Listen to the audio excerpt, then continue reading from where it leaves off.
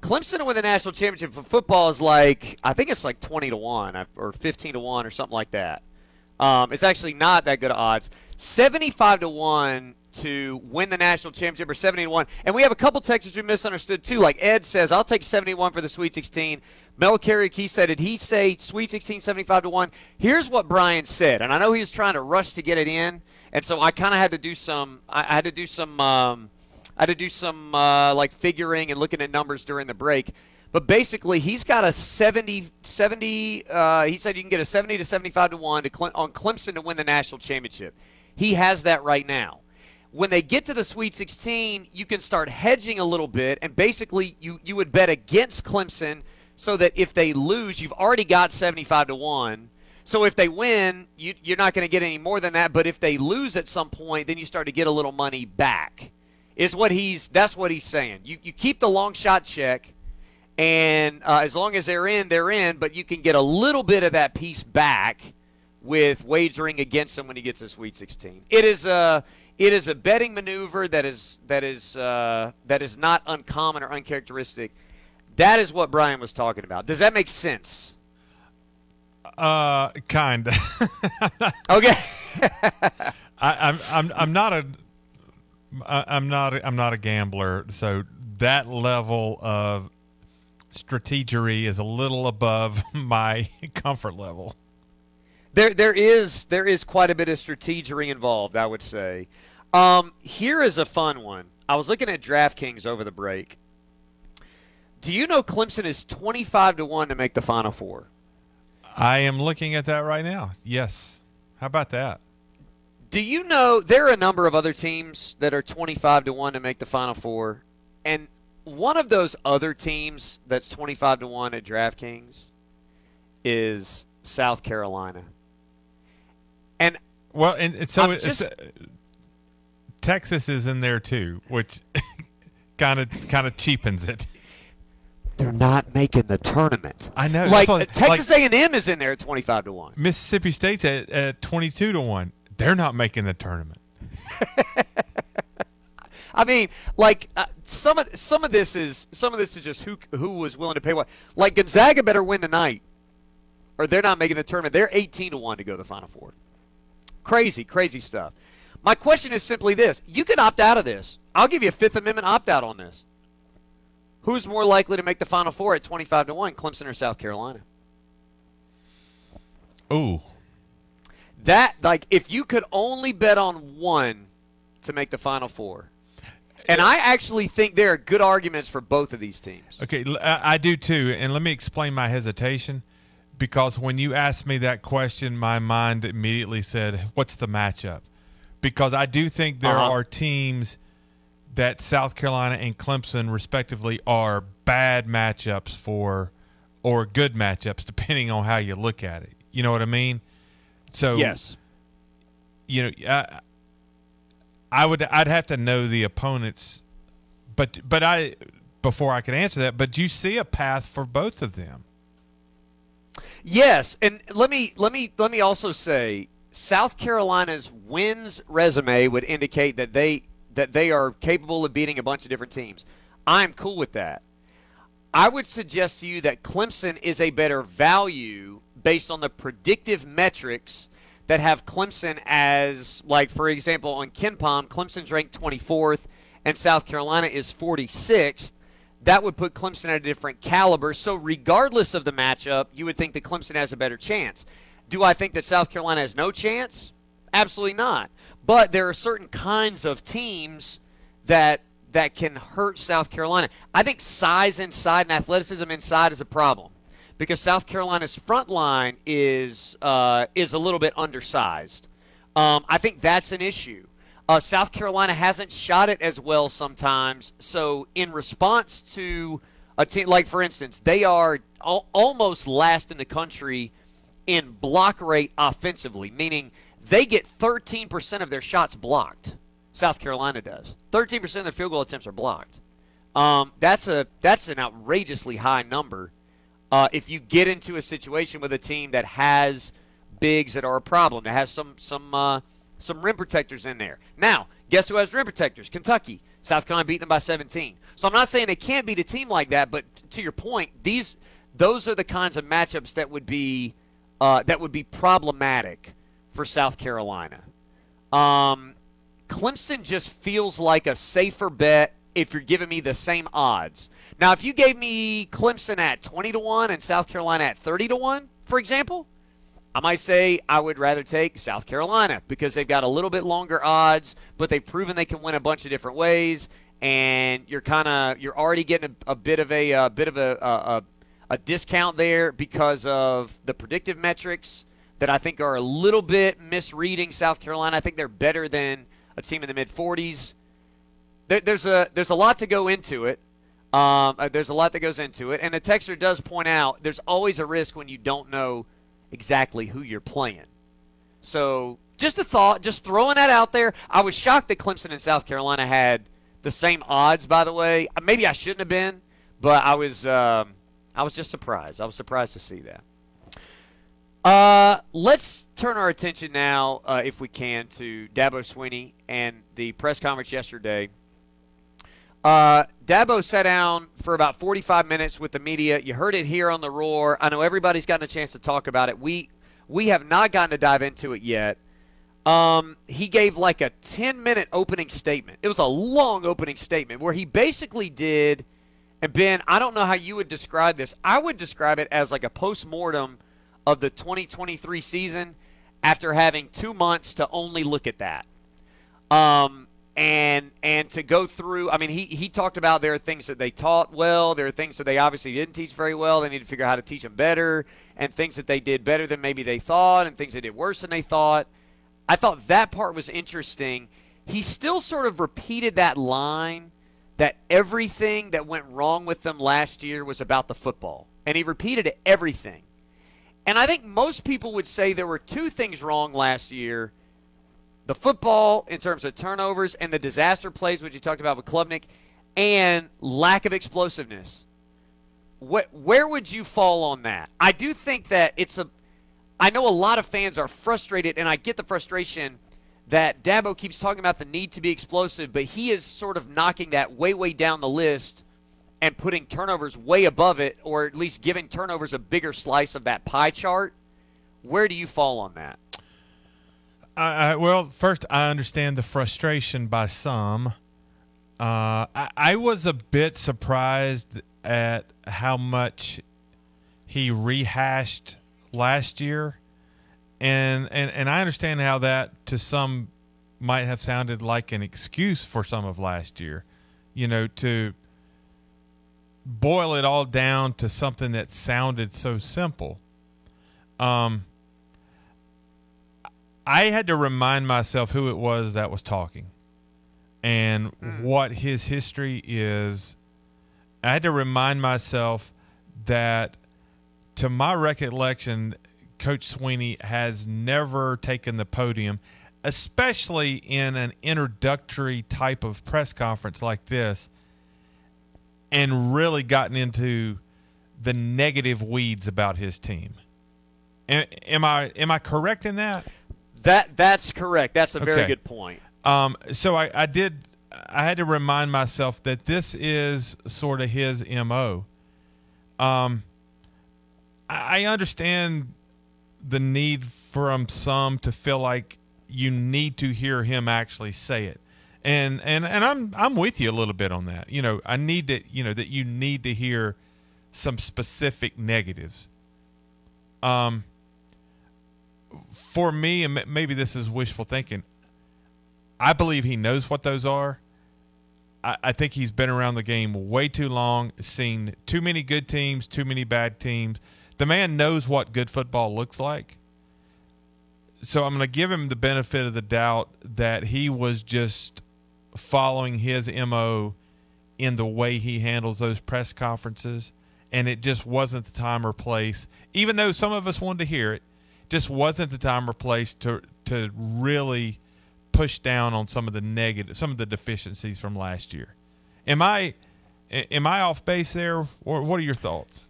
Well, I had a similar thought. I would say I processed it a little differently, but I came out in the same place. Dabo Swinney thinks that the easiest thing for them to teach first is ball security. And I think that is, explosiveness to some degree is about your personnel and who you have available. And so maybe you're thinking that's just about recruiting and developing players. But ball security is about focus, and it's about the mental side. And to me, I'm not saying it's easy to teach, but I think it's easier to develop a team that has ball security, regardless of your personnel, than it is to teach explosiveness or to coach explosiveness. Does that make sense? Like, I don't want to act like he's trying to prioritize the easiest stuff, but I do think to some degree you got who you got in terms of explosiveness with your quarterback and with your receivers and with your scheme and everything else. But you should be able to hang on to the ball regardless of all that. Right. No, that's fair. I mean, all of those other things don't really matter if you can't do that first and foremost. So that's why you start there. Yeah, I would agree. And the texter, go ahead. Let me just say this: you play, you open with Georgia. Let's say you fumble the ball, you're not able to push the ball down the field. Cade does a bad job making decisions, doesn't run the ball effectively. Offensively, things go just as bad as they possibly could for you.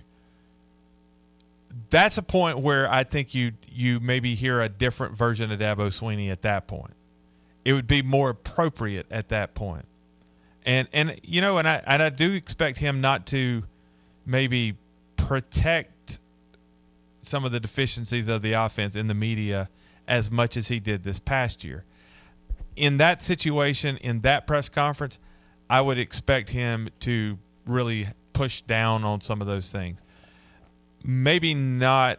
I wouldn't have those same expectations with yesterday. Yeah, I agree with that. I think particularly given that he walked in the press conference and said it was an animated team meeting and it seemed like people were in good spirits, you don't want to deliver a doom and gloom type of deal. His perspective, I thought he was very frank, but he was incredibly optimistic, as you would expect, that they've got guys back and they've got guys healthier. He went through the list of unhealthy guys that are not going to be there, that are going to be limited in the spring. Yeah, I just think that was the tone he was kind of trying to strike there. And I also know for a fact that what he says to the media is not at all the same tone that he had with his team last year. That's right. Not even remotely close. In fact, it would shock people the tone that he had with his team at times last year. Well, and talking about the explosiveness, I kind of think, and if you feel this way, I'm not trying to be ugly, but like you would have to be kind of obtuse to think that Dabo Swinney doesn't prefer to have a more explosive offense, or like isn't concerned at all. Because here's what we know: we know that he brought in Garrett Riley to be more explosive, and they weren't more explosive. But he identified that as an area of weakness in the offense. And he hired somebody whose expertise is in creating explosive plays. So you know that he feels that's important. So I don't think that by not necessarily mentioning that quite as high or blaming that as much for what happened last year, that he's not putting a level of importance on it. Right. I do think that it's hard to do that in spring practice, because you don't have some guys available and you're trying to get more guys some work than you would in the fall. There's just different priorities than solely we got to get more explosive offensively. As I said, I understand from his point of view why you would not do that yesterday. I also understand the fan who would feel better if he did. Yes, and I think both are logical, reasonable perspectives to have. When we come back, his comments on Cade Klubnik were interesting. I think some of the stuff we expected to hear. There was one thing in particular that he said a couple of times that caught my attention. I tweeted about it earlier, and I want to discuss, particularly as it relates to growth that he can make right now in the spring. 654-ROAR is the number. Hour 3 continues right after this. Here with Morgan Coleman, real estate professional extraordinaire in the upstate. Morgan, perhaps the most important question you can answer for a client. How will you best represent your clients as a real estate professional? Being a former Clemson athlete has given me the tools that I have easily transferred into my professional career. I have a team-first mentality and create a team with my clients, along with the other individuals involved with the transaction, such as the lender or any other vendors. Not to mention, I'm able to tap into my competitive side. Yes, I am your real estate professional giving you guidance throughout the buying and selling process, but I always want my clients to feel welcome to voice their questions, thoughts, and opinions. My job is not done once we get under contract. There are many other steps necessary to successfully reach the closing table on time. I'll be your best advocate and would love the opportunity to assist you with your buying or selling needs. Thanks, Morgan. If you want to team up with Morgan Coleman of Joan Herlong and Associates Sotheby's International Realty, give her a call at 864-313-7639. It's Race for the Green Time. Go ahead and make your plans to sign up today. RunSignUp.com. It's coming your way March 16th, 2024. Make a commitment to do your first 5K or half marathon and take advantage of those early bird pricing. RunSignUp.com. Great swag, the beautiful medal that everybody talks about. This is our 14th annual half marathon and 5K. Sign up today. Don't forget March 16th, 2024. RunSignUp.com and come on and have a great time. We're talking with Eric Snyder of Snyder Tree Care. Warm weather storms are a real thing here in the upstate. How can we manage our trees to minimize damage to property? It's really important that your trees are pruned properly and you know what you have in your yard. And at Snyder Tree, we have arborists that can identify issues. Statistically, 90% of the trees that fall on houses, we could have avoided that had we looked at it ahead of time and offered a solution. Leave it to Snyder Tree Care. Looking for a job with a company that's focused on family? Glen Raven's Anderson Plant, maker of high-quality Sunbrella products, is hiring now. As a family-run company offering competitive hourly rates to help you support your family, you'll enjoy premium benefits, including a pension program and much more. You'll qualify for a $1,500 sign-on bonus, and once you're hired, if you refer someone who gets hired, you'll get a $2,000 referral bonus too. If you're experienced or willing to be trained, apply today at join.sunbrella.com. Do you have sagging, soft, or bouncy floors in your home? Well, this could be a sign of rotten wood caused by moisture in your crawl space. Damaged wood in your crawl space can affect your home's foundation, and that can affect your home's value, and nobody wants that. Say goodbye to sagging floors and hello to a stable foundation.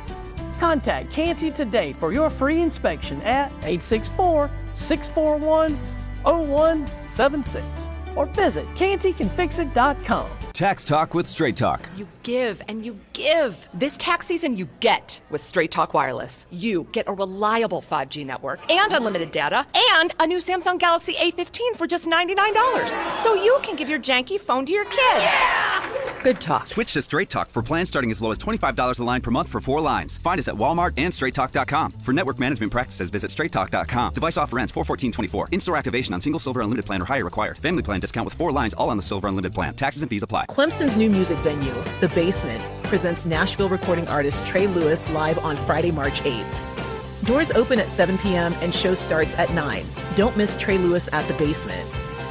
21 and over, located behind It's Your Wiener Restaurant and Bar. Get your tickets now at thebasementclemson.com. Nashville recording artist Trey Lewis at The Basement in Clemson, Friday, March 8th. Don't miss it.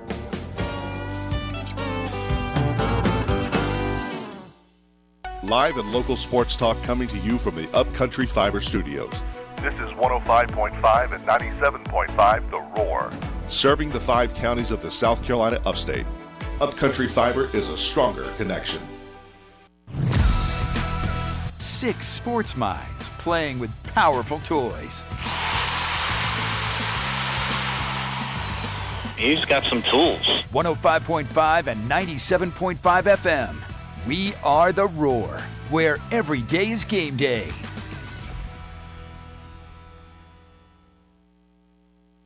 Together, better than birds of a feather, you and me. We change the weather, yeah. I'm feeling heat in December when you found me. I've been dancing on top of cars and stumbling. Hour 3 continues. Out of bounds. William Quaggamush and Ben Milstead with you. We're talking Dabo Swinney's press conference. Get in on the Adams Cove Roofing text line. 654-ROAR is the number you want to join us.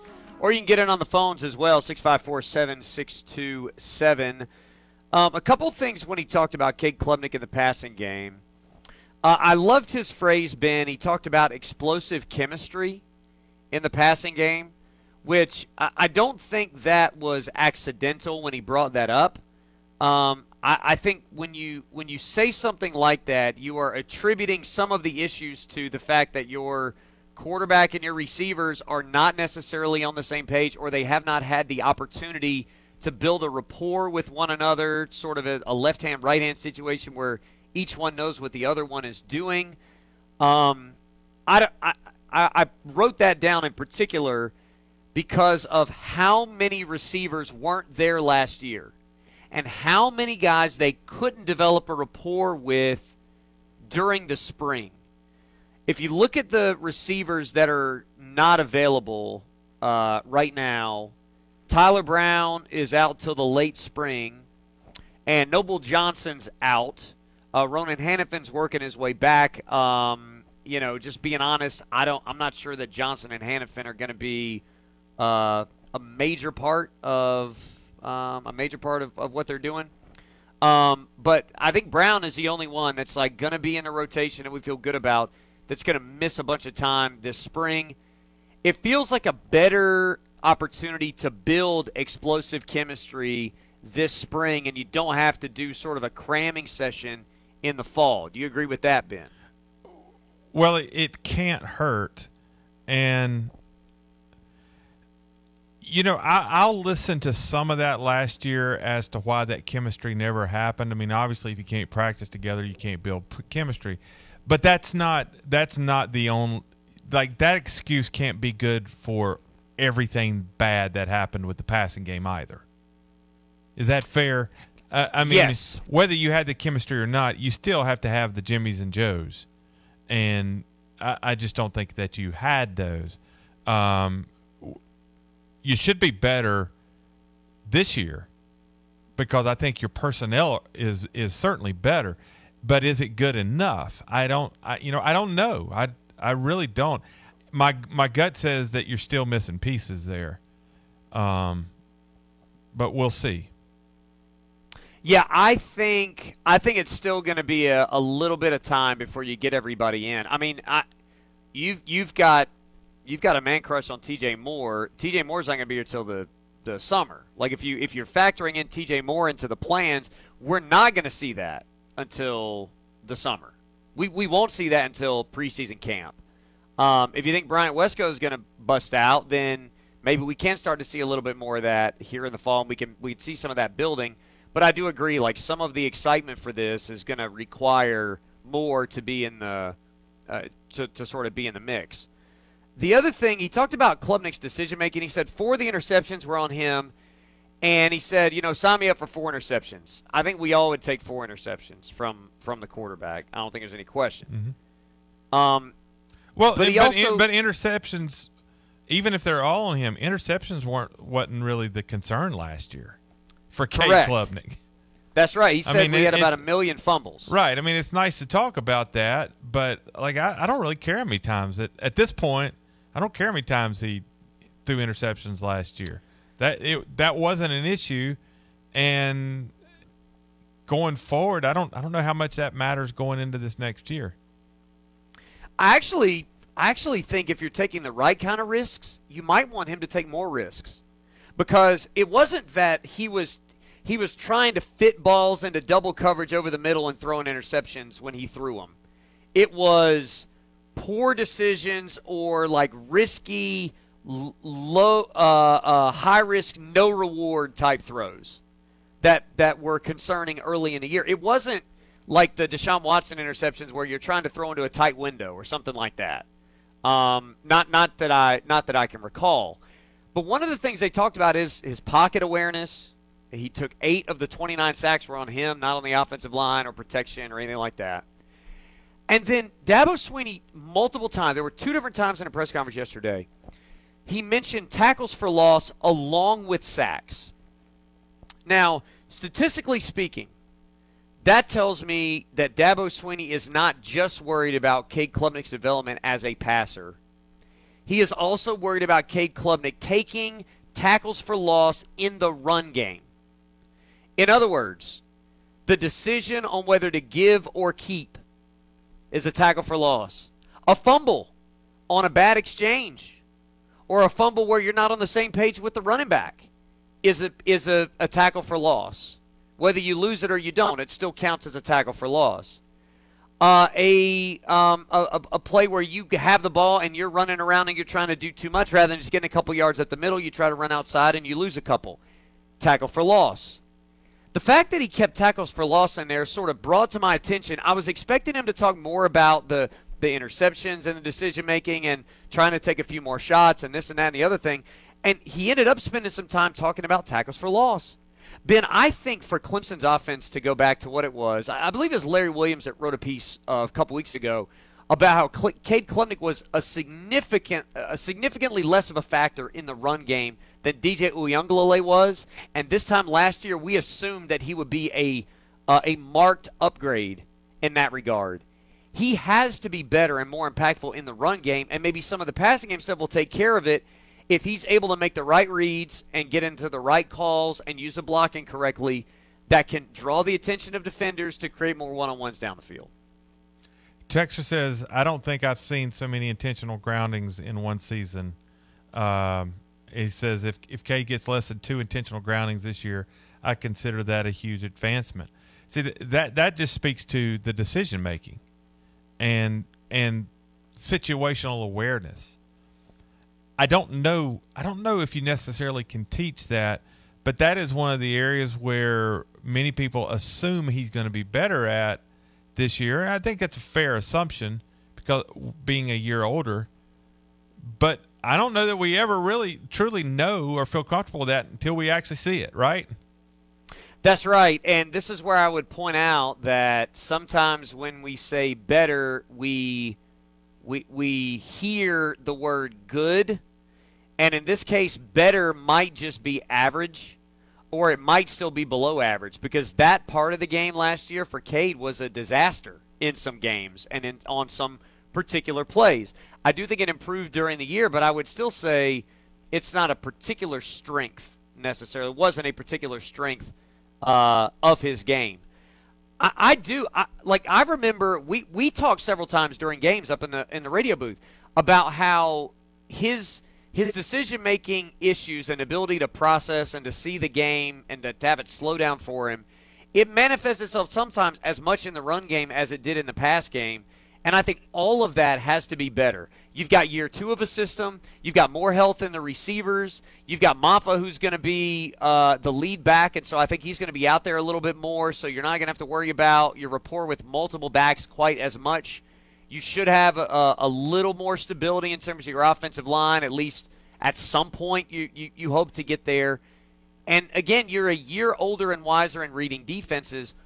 All of that should help in the decision-making process, right? As long as he is willing to do things like take a sack rather than lob a ball up that might be intercepted but instead is an intentional grounding, or, make a throw like the Jacob Hinderleiter from Saturday where Hinderleiter's on parallel to the field and he tries to throw the ball home and it hits off the base runner's helmet. Don't do that. Appreciate you trying to make a play. Don't do that. That feels like a lot of the plays that Cade Klubnik tried to make last year. And they're plays that Clemson can't afford for him to make. Now, a texter says from the 864, Rattler I think had more intentional groundings than Cade, and it wasn't because he wasn't good. Sometimes the OL needs to block. Yeah, 21 of the 29 sacks that Cade took, which, by the way, an intentional grounding is a sack. It goes into the book as a sack. So some of those are included in that sack total. A lot of those were offensive line issues that hopefully are going to be corrected to some degree. I will go ahead, Ben. Well, I was going to agree with you, but at the same time, we can't blame all of that on the offensive line either. If you watch Clemson play last year, offensively there was plenty of blame to go around, right? There was there were certainly some wide receiver issues. There was certainly some offensive line issues. I think there was, let's just call it like it is. I still think there was some questionable play calling, even with a new coordinator. And there was also some questionable quarterback play. You know, it wasn't just one thing, which is the same thing we said, 2 years ago. I would say all of those areas showed improvement, but there are still issues in all of those areas. Right. I think there's lots of room for growth across the board, like you're talking about. There's lots of room for growth. And I think one of those things, I'm glad you brought up, I think one of those things is that Garrett Riley has a better understanding of who he has at quarterback and how to maybe call the game a little bit better and a little bit cleaner to allow him and to allow the receivers and to allow everybody to be successful. I think you're going to do that. I'm trying hard, and maybe this is wrong of me. Maybe I'm a little bit too Pollyanna on this. I think one of the things I'm trying to do this offseason is to not base my thoughts on the 2024 offense on what we saw at the end of 2023. Because I think at the end of 2023, Clemson was just trying to win. They had tried to establish some things they couldn't establish. They were trying to eradicate some things that they needed to eradicate. They became an offense that was way more basic than they originally wanted and that they originally designed for it to be. And so because of that, I think there were issues, or there are issues with taking that and saying, okay, well, that's what it's going to look like in 24. It's going to look like a better version of that. I think they just quit doing some things that they weren't able to do that now they're going to try to see if they can do again. Is that a fair way for me to think about it, or am I being a little too optimistic that Clemson's they basically abandoned ship last year. They abandoned their course, and now they're going to try to get right back on and do it again in a similar way at the start of 2024 that they did in the start of 2023. Buddy, that's the hope. That's the hope. And that's the hope that we all have on February 29th. But is it realistic? That's my thing. Like, I know that's what they want to do, but is that a realistic thing that we can think, or am I being too ambitious with that? I think it's realistic. Yeah, I think it's realistic. Okay. I'll tell you what. I've got one other thing with Klubnik, and then we'll take our next break. Dabo used the phrase. He used girth, and then he cleaned it up a little bit. And I think this is another one where, like, he didn't break any tackles last year. He couldn't absorb any contact, which I think is some of the reason he fumbled. Dabo used the phrase collision sustainability. I'm not sure that Dabo actually has a phrase for it. I think he just made that up. I like collision sustainability. I like that better than girth, because guess what? I don't think Cade Klubnik's ever going to have what I would consider girth. But he does have to get stronger. And Coach Swinney talked about that. And I would say that a truck with a steel bumper has more collision stability than a truck with a plastic bumper. So are you saying that the off-season program should be entitled Steel Bumper 24 for Klubnik? I can tell you what it should not be entitled. It should not be called anything with the word girth in it. Okay. Yeah, we don't need Jared Lorenzen, God rest his soul. We don't need Jared Lorenzen rolling out there. You just like to see a little more sturdiness. A little more sturdiness to Cade. And he's listed at 205, which is good. I think being over 200 pounds is I think that's really good. All right, in our final segment, I've got a couple other things to note, including what I don't know if it's a Freudian slip or not, but I think it's interesting. We'll talk about Peter Woods and much more. We'll get you set for today as well. People are asking for a baseball preview. I can give you a little bit of one. We're going to talk more about baseball on tomorrow's show, but I'll give you a little bit of a baseball preview as well after this. Stay with us. Final segment of the program is next. Samuel Property Group is locally owned, proud to be part of the upstate community and putting their money where their mouth is. If you know someone moving a loved one into assisted living and struggling to sell their outdated home, or maybe you have a friend with a property wrapped up in probate, what about a vacant, dilapidated home in your neighborhood that needs sprucing up? Make a referral that turns into a deal, and when they close, you get a $1,000 referral fee. It's that easy. SamuelPropertyGroup.com. That's SamuelPropertyGroup.com. Call the plumber whose name is his number.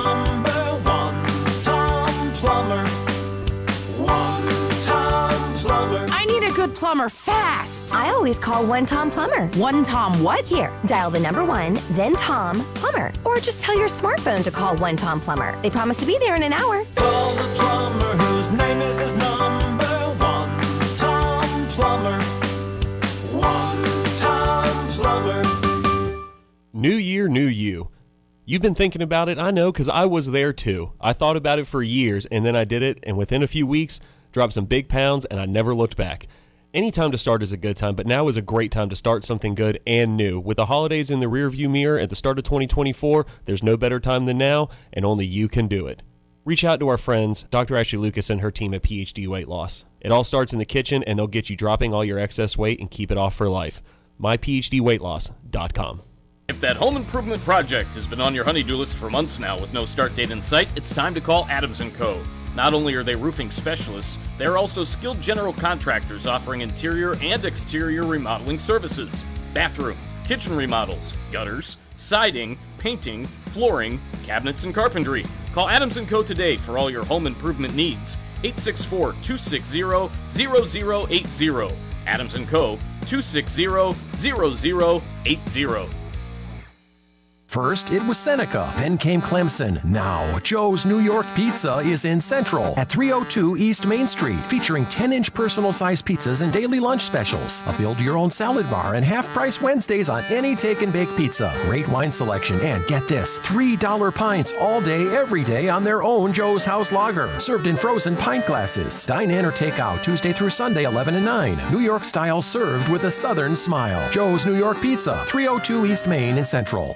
Sorry, but we actually have a wait list for our Monstera. Shaw's greenhouse is really bringing in the green. We can't keep snake plants in stock. She needs a construction manager to build on her roots and grow. We could add a whole section for ferns. Here we'd have dahlias, dahlias, and more dahlias. Indeed can help her hire great people fast. I need Indeed. Indeed you do. You can schedule and conduct virtual interviews all from your employer dashboard. Visit Indeed.com/credit and get $75 towards your first sponsored job. Terms and conditions apply. 105.5 and 97.5. We are the Roar, where every day is game day.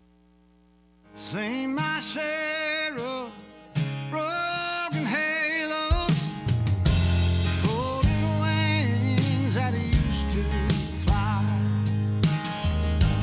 They've all gone wherever they. All right, final segment of the program. Glad to have you with us. I just had food dropped off. Sarah, can I say this? Sarah Jo Lawrence is taking another job. This is her last broadcast she's going to do with me tonight. She is a delight. I've known her for a long time. I don't know, 8 or 9 years. We were in a Bible study together for a long time. And she's just a wonderful human being. She brought me food because these 6 o'clock games, the pregame meal's at 2 o'clock. And we got to be on the bus at like 4:15. So I'm going to scarf down some salad before we get on the bus. But it's if I go down at the end of the show at 3 o'clock, the spread's going to be taken away. So I just asked SJ if she could bring me a plate. She brought me 2 to-go boxes and a couple of drinks. And so I just want to say that. Sarah Jo's just a superhuman being, and we wish her well. She goes up to Austin Peay to her new job. And I'm going to enjoy the last game that I broadcast with her tonight. So there we go. 654-ROAR is the number if you'd like to join us. 654-7627 on the phones and on the Adams & Co. Roofing text line. I love a couple of these submissions that came in via text. Text from the 864 says that Klubnik's off-season training program should be called Girth Brooks 24.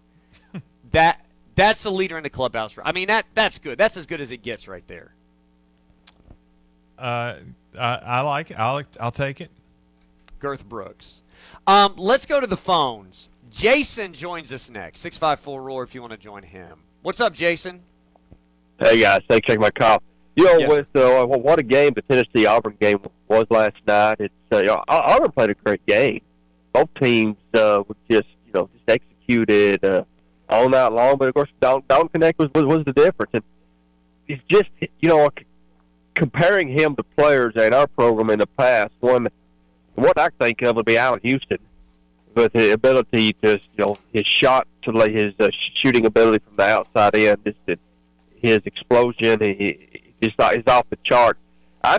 what I don't understand is was he overlooked so much? Okay, sometimes guys can be overlooked coming out of high school. That happens. It don't happen as much as it used to because these guys are scouted like crazy on these basketball camps and everything. Somebody's going to notice him. But even out of junior college, he couldn't even go to a place, say like Colorado State, a respected mid-major conference, whatever conference that they're in, Northern Colorado, Big Sky Conference. So that's just, I guess, to me, is how was this guy overlooked by so many teams in a couple of different situations. So that's all I have, guys. Thanks for taking my call. Thanks very much. Appreciate the phone call, Jason. I will admit I have thought that myself. I don't know what happened with Dalton Knecht. I don't know how he was overlooked. I mean, there are a couple of there are a couple of interesting roads you could go down here, and I don't know that either one of them is right. But these are two things that came into my brain. Dalton Knecht grew up in Thornton, Colorado. He was 5'8" as a sophomore, and then was 6'1" his junior year. But he sort of had a growth spurt along the way in high school, and so he wasn't really on radars. If you're 5'8" as a sophomore, you're not expected to be 6'6" when you're in college.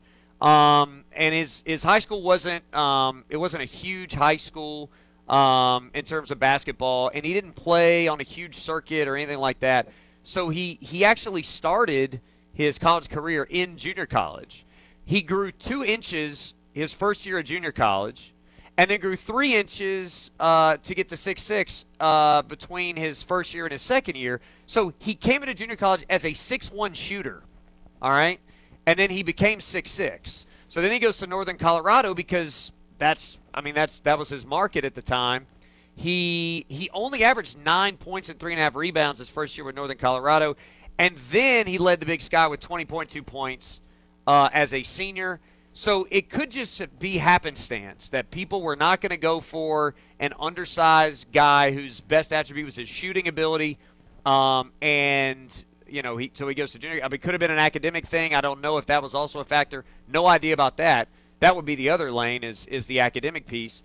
But it seems like it's just a guy who got lost in the shuffle, who was not a prospect and then became one because he grew 10 inches or whatever it is. So good for him. And he is very good, and he is maybe the best shooter in the history of Tennessee's program. Certainly in the Rick Barnes era, and a comparison to Allen Houston is definitely high praise. A couple other things, Ben. Peter Woods at defensive end. I love this. I'm glad that we are actually talking about this, and this is no longer conjecture, that you're giving me Peter Woods at one end and T.J. Parker at another end with, I don't know, DeMonte Capehart and Vic Burley or Peyton Page or Trey Williams or somebody like that on the other tackle. Sign me up for all of that. Depth-wise, it hurts you at tackle because you don't have Woods, but it helps you across the defensive line. And the second team I don't feel as good about anymore. But that first-team defensive line is a problem for people. I love it. It's the only way you're going to get your best 4 on the field, right, is if he moves to end. And with the way they talk about his speed, it sounds like he can play it. Yeah, at 290 pounds, I think he'll be able to play in. And, again, he's going to be an issue because Parker is, he's listed at 6'3", 255. He's going to be that strong side defensive end, more of a pure pass rusher in, and it was going to be the sturdy one.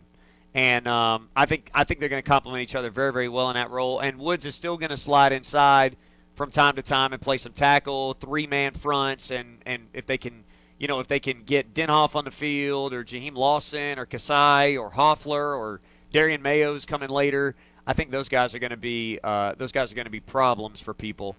Am I right to be concerned about cornerback? Because this is what I heard yesterday. These are the corners that are out at the moment. They have 9 corners total that are in school right now. Brandon Strozier is out. Jaden Lucas is out. Corian Gibson is out. That means the scholarship corners that are available at the start of spring practice are Shelton Lewis, Tavoy Fagan, Miles Oliver, and Avion Terrell. Ben, we're in danger of going into a fall where into a spring rather, where it looks similar to like a couple years ago where they didn't have enough corners. So you're having safeties who can use cornerback experience having to drop down and play corner. That's part of the Andrew Makuba experiment. Little concern about that when I heard Dabo mention all of the unavailable names. Do you agree or disagree with that? Well, if you were playing a game this spring, I'd be really concerned, but you're not. So as long as those guys can get back, you know, I mean, obviously you'd rather have them practicing right now, but it's not the end of the world either, as long as they're going to get back. I hope Jaden Lucas can get healthy, because in the fall and next season you have to have that guy, and he's struggled staying on the field because of health. So I mean, he's one in particular I would circle to keep an eye on. I'd also point out that, you know, when you start getting scrimmage numbers and spring game numbers from the offense, maybe keep in mind that they're throwing the ball against a depleted secondary, right? Yes, and that's another thing to note. Like, the secondary looked real good when they had one scholarship receiver last spring, and it could be a different thing, like shoes on the other foot this time. I think that's a really good point, because I didn't even think about that. That's a good observation there. At safety, this is another part of the defensive backfield. You do have a little better health at safety, and you've got guys like Khalil Barnes that can drop down and play a little coverage. You've got Tyler Venables back in the fold. Love seeing that. You've got Griffin, and you've got Dixon, and you've got R.J. Mickens back as well. Like, there are some guys there that can drop down. If you Kylan Webb, Joe Wilkinson, the freshman who has gotten rave reviews, 3-star from Georgia, who may well be another Khalil Barnes, sort of a diamond in the rough at the back of the recruiting class at the very end. So you've got some options there of guys that could play nickel and could help out cornerbacks for sure. And then maybe it was a Freudian slip. You know, we've been waiting on Dietrich Pennington to come along. And we know that a lot of it was dedication related. And Dabo talked about how Cade Klubnik was how Klubnik was, like, his commitment outweighed his talent. I don't know exactly how I put it, but his commitment was greater than his talent. And for Pennington, he said the opposite, that his talent is greater than his commitment. And he said, can Matt, and then he kind of paused and said, can we try to get him more committed? And I wonder if with Pennington there is an effort to get a different voice. If maybe they felt like, for whatever reason, just there was a wall up between he and Thomas Austin, and Austin couldn't get through, and they're really hoping that Matt Luke is the guy that can do that for Pennington. Maybe nothing, maybe a Freudian slip, I don't know, but it feels like Pennington's on a little bit of borrowed time, because you've got 3 guys battling at center. Whoever loses that job, if it's not Linthicum, is probably going to start or play significantly at guard, and you've already got a bunch of guys that can play in the interior. This is like this is a put up or shut up spring for Pennington, I think, particularly with the work ethic piece. Am I wrong about that? Well, I mean, he's been here, what's this, his 4th year now? I think this Let me check that, because I think that's right. Yeah, he's a redshirt junior. This is year 4 for him. Well, yeah, I mean, it's time. If you got coaches publicly talking about your commitment, then it's time to get committed or move on, really.